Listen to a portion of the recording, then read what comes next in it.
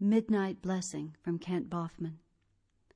Right after Swamiji had hip replacement surgery, those of us in the community with medical training took turns staying with him in his hospital room, so someone would always be on hand to help him if he needed it. I used to be a nurse, but then trained as a chiropractor. I was just starting my new practice and was quite nervous about it. It was around midnight of the day Swamiji had his operation, hardly the time to discuss my personal problems. But Swamiji knew what I was doing and must have sensed my anxiety, for he started talking to me about the practice. Think of your work as your sadhana, your way of serving Divine Mother. She is in the suffering bodies you serve. When you relieve that suffering, you are helping her. Serve joyfully, with complete faith in what you are doing, and you will have plenty of energy.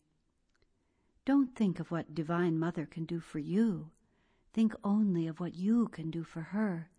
Work for God alone. That is the way to succeed. Then he asked me to stand right next to his bed. He was weak and in pain from the surgery, but he lifted his hand and blessed me at the spiritual eye. I had come to help him, but it was Swamiji who helped me.